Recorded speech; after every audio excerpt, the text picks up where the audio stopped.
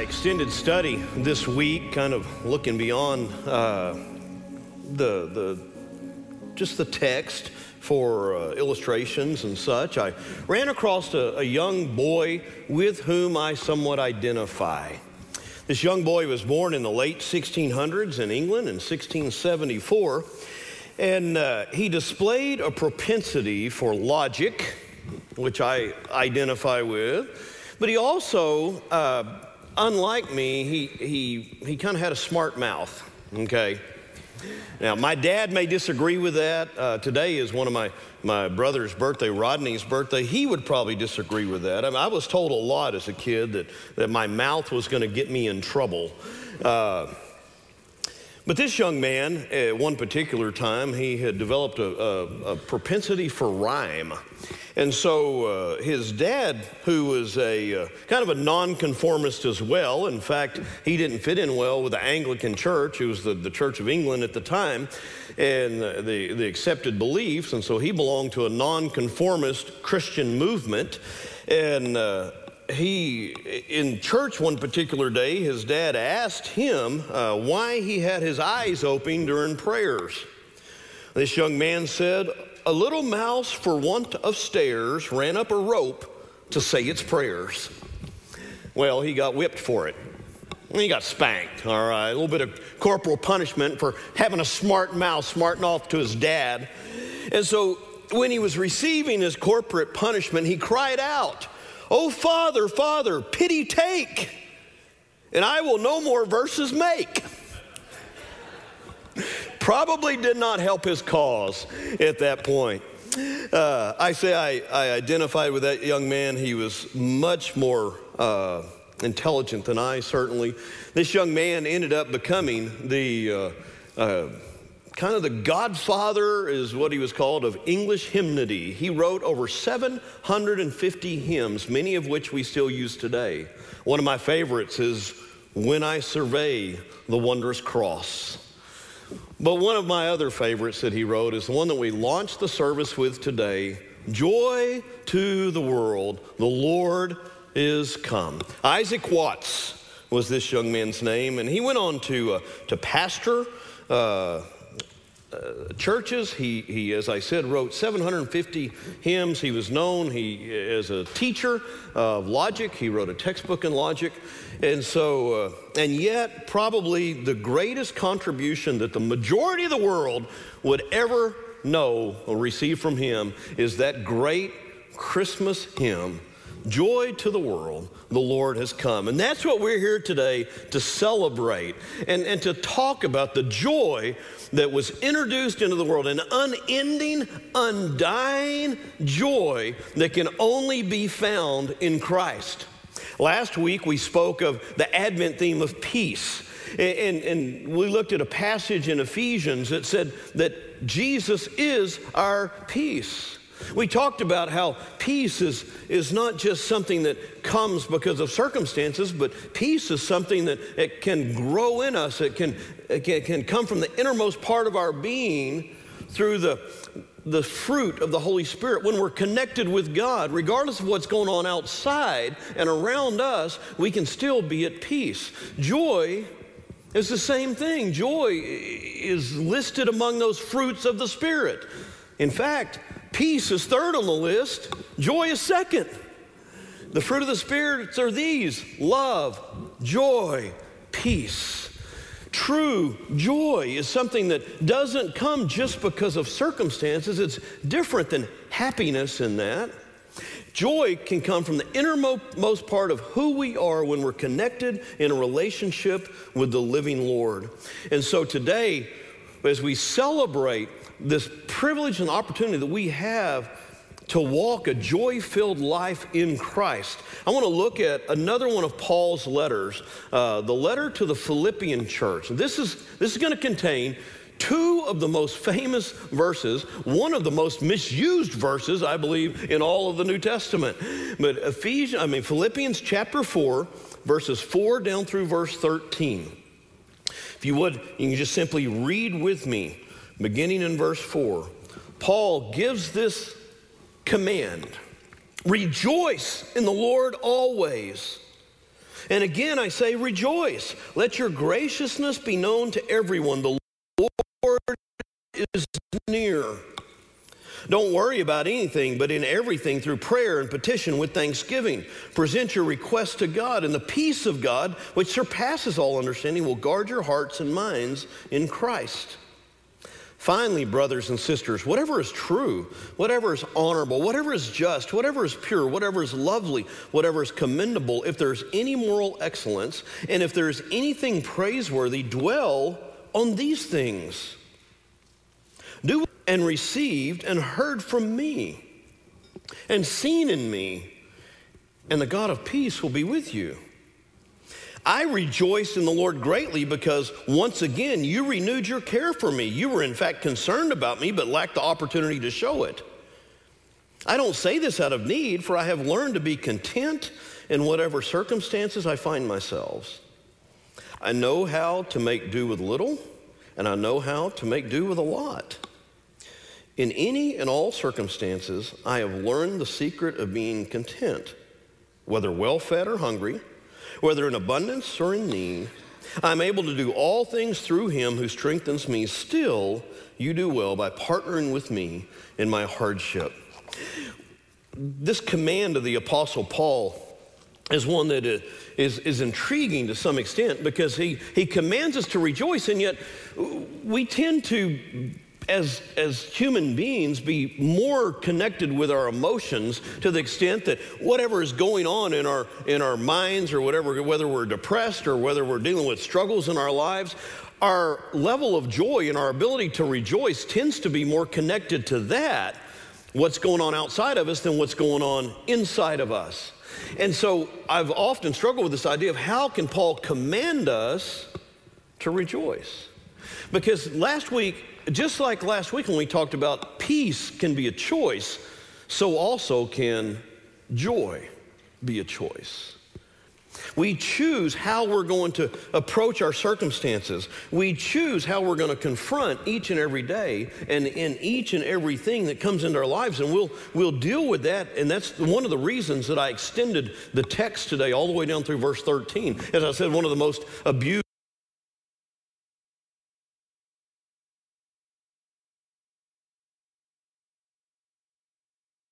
the meaning of today's message more than anything else. But let's just walk through the text together as I like to do and kind of expound on what Scripture itself says. First and foremost, the context of the first few verses give us direction and at least instruction on how we can find this incomprehensible peace.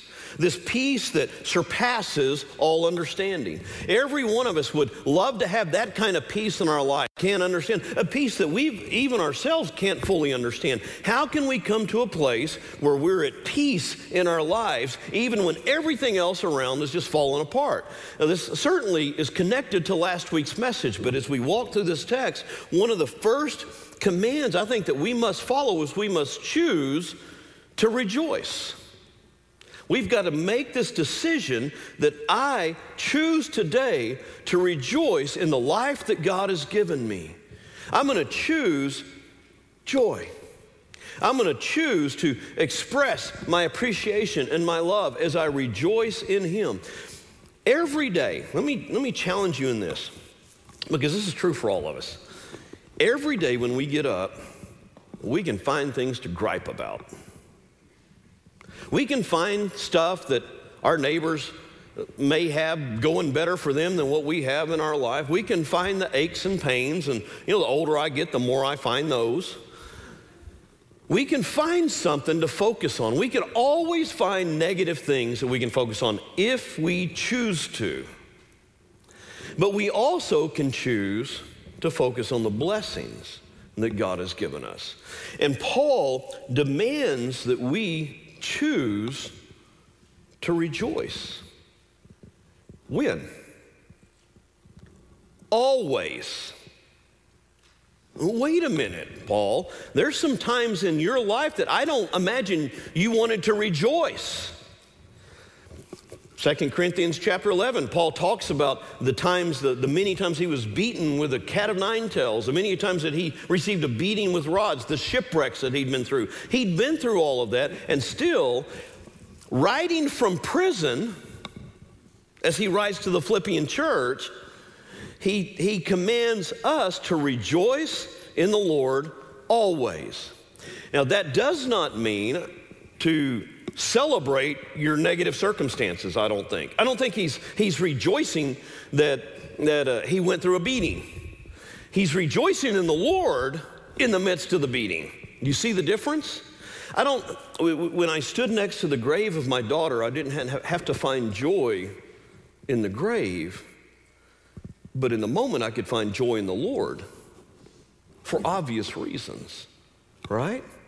We can choose to rejoice in the Lord always, even when we're in the midst of difficult circumstances. And he gives us a reason there. Rejoice in the Lord always. Again, I say rejoice. Let your graciousness be known to everyone. The Lord is near. Why ought we be able to rejoice in every circumstance, in every difficulty, in every mountaintop? Why ought we be able to rejoice always? Because the Lord is near. We worship and serve a God who died on a cross so that he could be with us and in us. That in and of itself is worthy of rejoicing. And so we can rejoice in the comfort and the care and the presence of the Lord every single moment of every day. It's simply when we come into those difficulties and those even tragedies, are we going to look for and seek out the reason to rejoice in the Lord, or are we going to look for reasons to be upset and gripe and complain? Second, he says, don't worry. How are we going to find this incomprehensible peace? First, we're going to choose to rejoice. Second, we're going to choose not to worry. Worry in relationship to the Lord as we walk in a relationship with him is the opposite of faith. Worry is us fretting over what could possibly happen in the future instead of looking toward how God is in control and can be trusted. That's why Jesus says in Matthew 6, be anxious for nothing, but in everything give thanks. Here in chapter 4, he says, don't worry about anything, but in everything through prayer and petition with thanksgiving, present your request to God.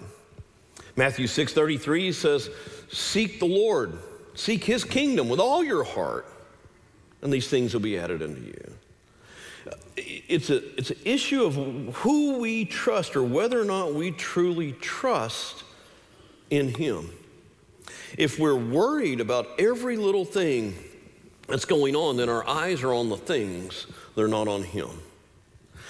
If we're trusting him, he will take away that worry. And he tells us, gives us some instruction here. Through prayer and petition with thanksgiving, let your requests be made known to God. Through prayer, as you communicate in a relationship with him, and petition, bringing your desires, your hopes, your dreams, your brokenness, bringing it all before God, but doing it with a heart of thanksgiving. With a heart of recognition that he is our provider. He is our Father. Not with a heart of greed or ingratitude, but with a heart of gratitude. And when we come and bring our requests and bring our petitions before the Lord with thanksgiving, it lifts our eyes and reminds us of all that he has already done and all that he is doing in our lives. And it helps lift our eyes up off of our worries. And so here, Paul commands us, first, choose to rejoice. Second, don't worry. And then he gives us this promise, the peace of God, which surpasses all understanding, it will guard your hearts and minds in Christ Jesus. Don't forget that phrase. Because all of our peace, all of our joy, all of our hope comes in Christ, in that relationship that we have with the Son of God. Second, how are we going to find joy and be able to walk with joy in all circumstances? First was rest in this incomprehensible peace. Second, discipline your thoughts. Discipline your thought. The battle for your mind, the battle for your life in reality is taking place in your mind. The enemy will attack you at the level of your mind, and Scripture says that you've got to submit your mind, your thoughts before the Lord, that He can mold your mind, that He can shape your mind so that you can bring honor and glory to Him. Discipline your mind. Choose your thoughts, Scripture says. He says here in verse 8, brothers and sisters, these are the things that I want you to focus your mind on. Dwell on these things. What is it that we're to dwell on? What is it that we're to focus our attention on? Whatever is true, whatever is honorable, whatever is just, whatever is pure, whatever is lovely, whatever is commendable. Now I want to challenge you with something that I've been challenged with in my own heart, is that every time I read this verse, when I turn on a television set in my home, what's coming into my mind, whether it's through a movie or whether it's through a TV program, does it line up with those 6 characteristics? You could even ask this about the news. Is it true? Is it honorable? Is it just? Is it pure? Is it lovely? Is it commendable? If we spend more of our time focused on things that are not true, are not honorable, are not just, are not pure, are not lovely, and are not commendable, our minds will be twisted and tainted and led away from the Lord. Paul challenges us, in fact, commands us to dwell on these things. If there's any moral excellence, if there's anything praiseworthy in it, let those be the things that you focus on. And so you can take that script, you can take those characteristics and flip them the opposite way. And if what you're allowing into your mind, if what you're thinking on does not line up with those 6 characteristics, you need to step away from it. Certainly, we live in a world where if we're going to find out what's going on yesterday, we're going to find out what's going on in Kentucky, and we turn on the news, we're going to see some things that are disturbing. So your mind will get enough of what's not honorable, what's not pure, what's not just from this world. So when you have opportunity to focus on what's true and what's honorable, that's where you need to focus your attention. That's where you need to focus your mind. One of the best places to go is to God's Word, because His Word is always true. It's always right. It will always lead you back to Him. Choose your thoughts. Choose to think on those things, not on what the world's going to throw at you. And let me give you the second command from this paragraph. As Paul writes to the Philippian church, he says, do what you've learned and received and heard from me and seen in me. What's he telling them to do? Do what you already know is right. There's a truism about life that I have seen in my own heart, my own life. We oftentimes study and dig and we look and we try to find more truth and more knowledge, and we try to go so deep that we oftentimes don't spend energy obeying the commands that we know the Lord's already given us to obey. If we would simply focus our attention on doing what we know God has called us to do, we'd have a whole lot less time to get ourselves in trouble. We know that God has called us to make disciples. That's the primary command that Christ gave His disciples right before He ascended to heaven, to share the gospel, to tell others the story of Jesus, to teach them God's Word, and to help them grow up in Him. If you and I focused our time and attention on doing that thing that we know we ought to be doing, It would limit our time in a whole lot of other areas where we get ourselves in trouble. We wouldn't have time to think on a whole lot of stuff that's not true, that's not honorable, that's filled with impurities. And so Paul focuses, he tells the Philippian church, you know what I've taught you? What you've received from me? What you've heard from me? Do it.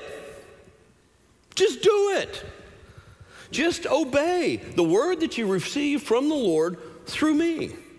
If you'll obey me and do what you already know you're supposed to be doing, that'll move you a long way down the road to finding true joy in life. You know, one of the things that disrupts joy in my life probably more than anything else is when I know that I've failed the Lord. If I know that I've been disobedient in some way, I failed to share with someone who I had opportunity to share with, that will disrupt joy in my life. If I have sinned against him knowingly, that will disrupt the joy that he desires for me to have. The joy that comes through a connection with the Holy Spirit. So rest in his peace by choosing joy and choosing not to worry. Choose your thoughts and do what you already know is right. And then finally, Paul gives us his teaching on contentment. Centered around, or at least I'm gonna focus it around Philippians 4:13. I can do all things through Christ who strengthens me.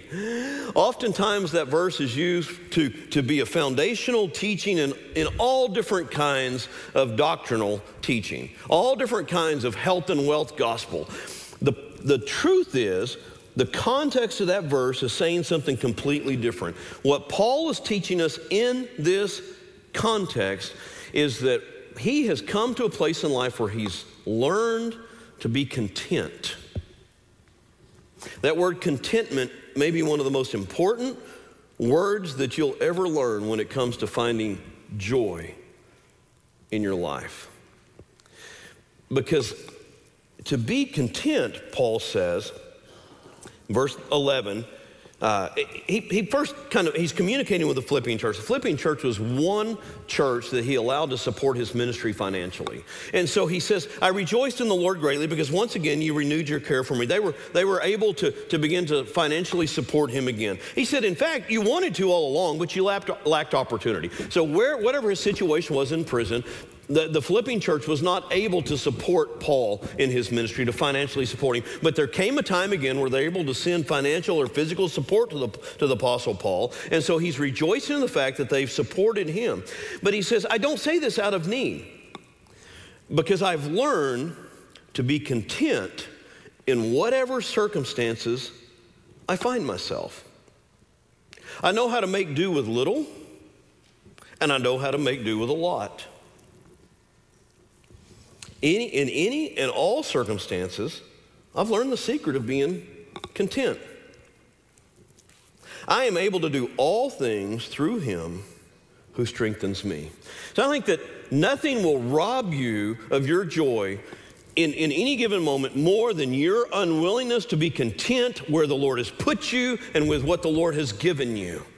If you're always looking you're looking at what everybody else has, and you wish I was here, or I wish I was there, or I wish I was at this place in life, or I wish I was at that place in life. If you're always looking for something else, you're never going to be happy where you are. You're never going to be content, and you're never going to be able to find joy in the place that you find yourself in life. When I was a kid, when I was a young teenager, this resonated with me because I realized that when it got cold in the wintertime, I would always start looking forward to spring. I could not wait for spring to get there because I was in Little League Baseball and I loved playing baseball. So I couldn't wait for baseball season, and I was not happy because it wasn't baseball season yet. And then baseball season would come around and I could not wait until summer, because when summer got here, we would get our boat out, we get out on Lake Travis and we start fishing and we start water skiing. And I couldn't wait for the water to warm up so it got good and hot outside so that we could go skiing. And then after a few weeks of summer, I'd be sick and tired of how hot it was, and I couldn't wait for winter to get here, hoping that snow would come soon. And I found myself always looking for that next season, finding a reason to complain about the season that I was in. And I realized that's a never-ending cycle of despair. If I'm always waiting for the next thing to be happy, and then you'll recognize this as well if you didn't struggle with that. Now, honestly, I still hear adults talk about that. You just wait till August, they'll say, I can't wait till it cools off. And then the first cold front comes through and they're sitting there freezing. I can't wait for summer. We do the same thing as adults. But even growing up, I remember I could not wait until I got to go to school. When I was a kid, my brothers and sisters were going to school. I'd see that school bus come by. I couldn't wait to go to school. It didn't take long before I was tired of school. But I couldn't wait until I got to junior high. It was going to be better in junior high. And then, of course, I couldn't wait until I got that car. And once I got the car, everything was going to be better. And then I couldn't wait till I graduated. I was going to be happier once I graduated. Once I graduated high school, I couldn't wait till I got married. Life was certainly going to get better when I got married, and it did. Once I got married, everything was fine. But if we're always looking for that next thing, we'll never be able to find joy and peace and contentment where we are. Can you find contentment in what the Lord has given you? Can you find contentment where the Lord has placed you? Some people, it's about location. I see some people they just cannot be happy anywhere until they move to the next place. They're always looking for the next house, the next place, the next state, the next position, whatever it happens to be. They're not happy, so they got to go somewhere else. But what they find out when they get there, they've carried the same problems with them, and they're not happy when they get there. And then they move to the next place, and they've carried the same problems with them, and they're not happy when they get there. Ultimately, Paul said, wherever I am and whatever I have, in any and all circumstances, I've learned the secret of being content. And here's where he found that contentment: in Christ. In Christ. I found that I'm able to face anything. I found that I'm able to be at peace and content in any and all circumstances with the strength that I received in Christ, in Him. Paul's not saying that if I have enough faith, I could jump off a roof and fly. As a kid, I saw that verse and I just thought, man, if I just have enough faith, I can fly. I'm glad I never attempted it, but I tried to figure it out several times. Why is it that this life is possible in Christ? First and foremost, it's because He is God. We can find joy in every and any circumstance of life. We can find contentment and peace in all circumstances in life in Christ, first and foremost, because He is God.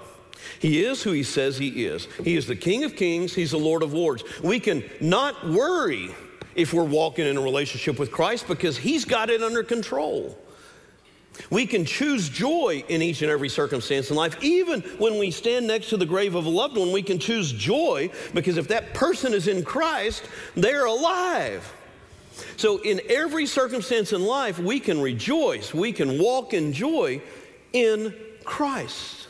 But only in Christ. Outside of Christ, so much of what we're talking about breaks down.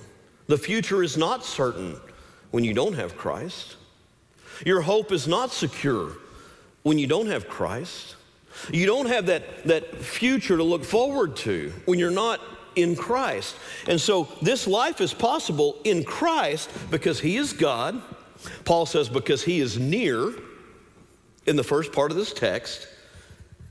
He's not only God, but He's drawn close to us. The last hymn that we sang spoke of how Christ came near to us and gave His life for us. Because He is near, we can walk in joy in every circumstance of life. Because He is trustworthy. In every circumstance, every moment, every challenge of life, you will find that Christ is trustworthy. Man may fail you, family may fail you, government may fail you, Christ won't. He'll always be with you. He'll always carry you through. We live in a culture and in a world where we are blessed. We really are blessed. We don't face third world problems. We're not worried about where we're going to find clean water this afternoon to get a drink, like a third of the world's population is. We are blessed, folks. And we need to remember that He is the one who's blessed us. And then finally, we can find joy in every circumstance because He strengthens us for every task. And that's really the true meaning of Philippians 4:13. I am able to do all things through Him who strengthens me. I can live with much, or I can live in great need. I can make do with a lot, or I can make do with little. In any and all circumstances, whether fed or hungry, in abundance or in need, I'm able to do all things through Christ who strengthens me. Yes, Paul commands the church from prison. Paul commands the church to rejoice in the Lord always. And again, I say rejoice. And it's not just a hollow command. It's not just some type of positive speaking that is supposed to lift them up. It's rooted in the truth of who Christ is and what God offers us in a relationship with Him, that we can walk through this life and face every challenge and every circumstance with hope and peace and yes, even joy because of Christ and what He's done for us. You've been listening to a Sunday morning message from our services here at First Baptist Watauga. Our family's mission is to exalt the Savior, equip the saints, and evangelize the lost. If you want to know more about First Baptist Watauga or need to reach out to us for prayer, go to fbcwatauga.org and let us know. In all things, to God be the glory, honor, and praise.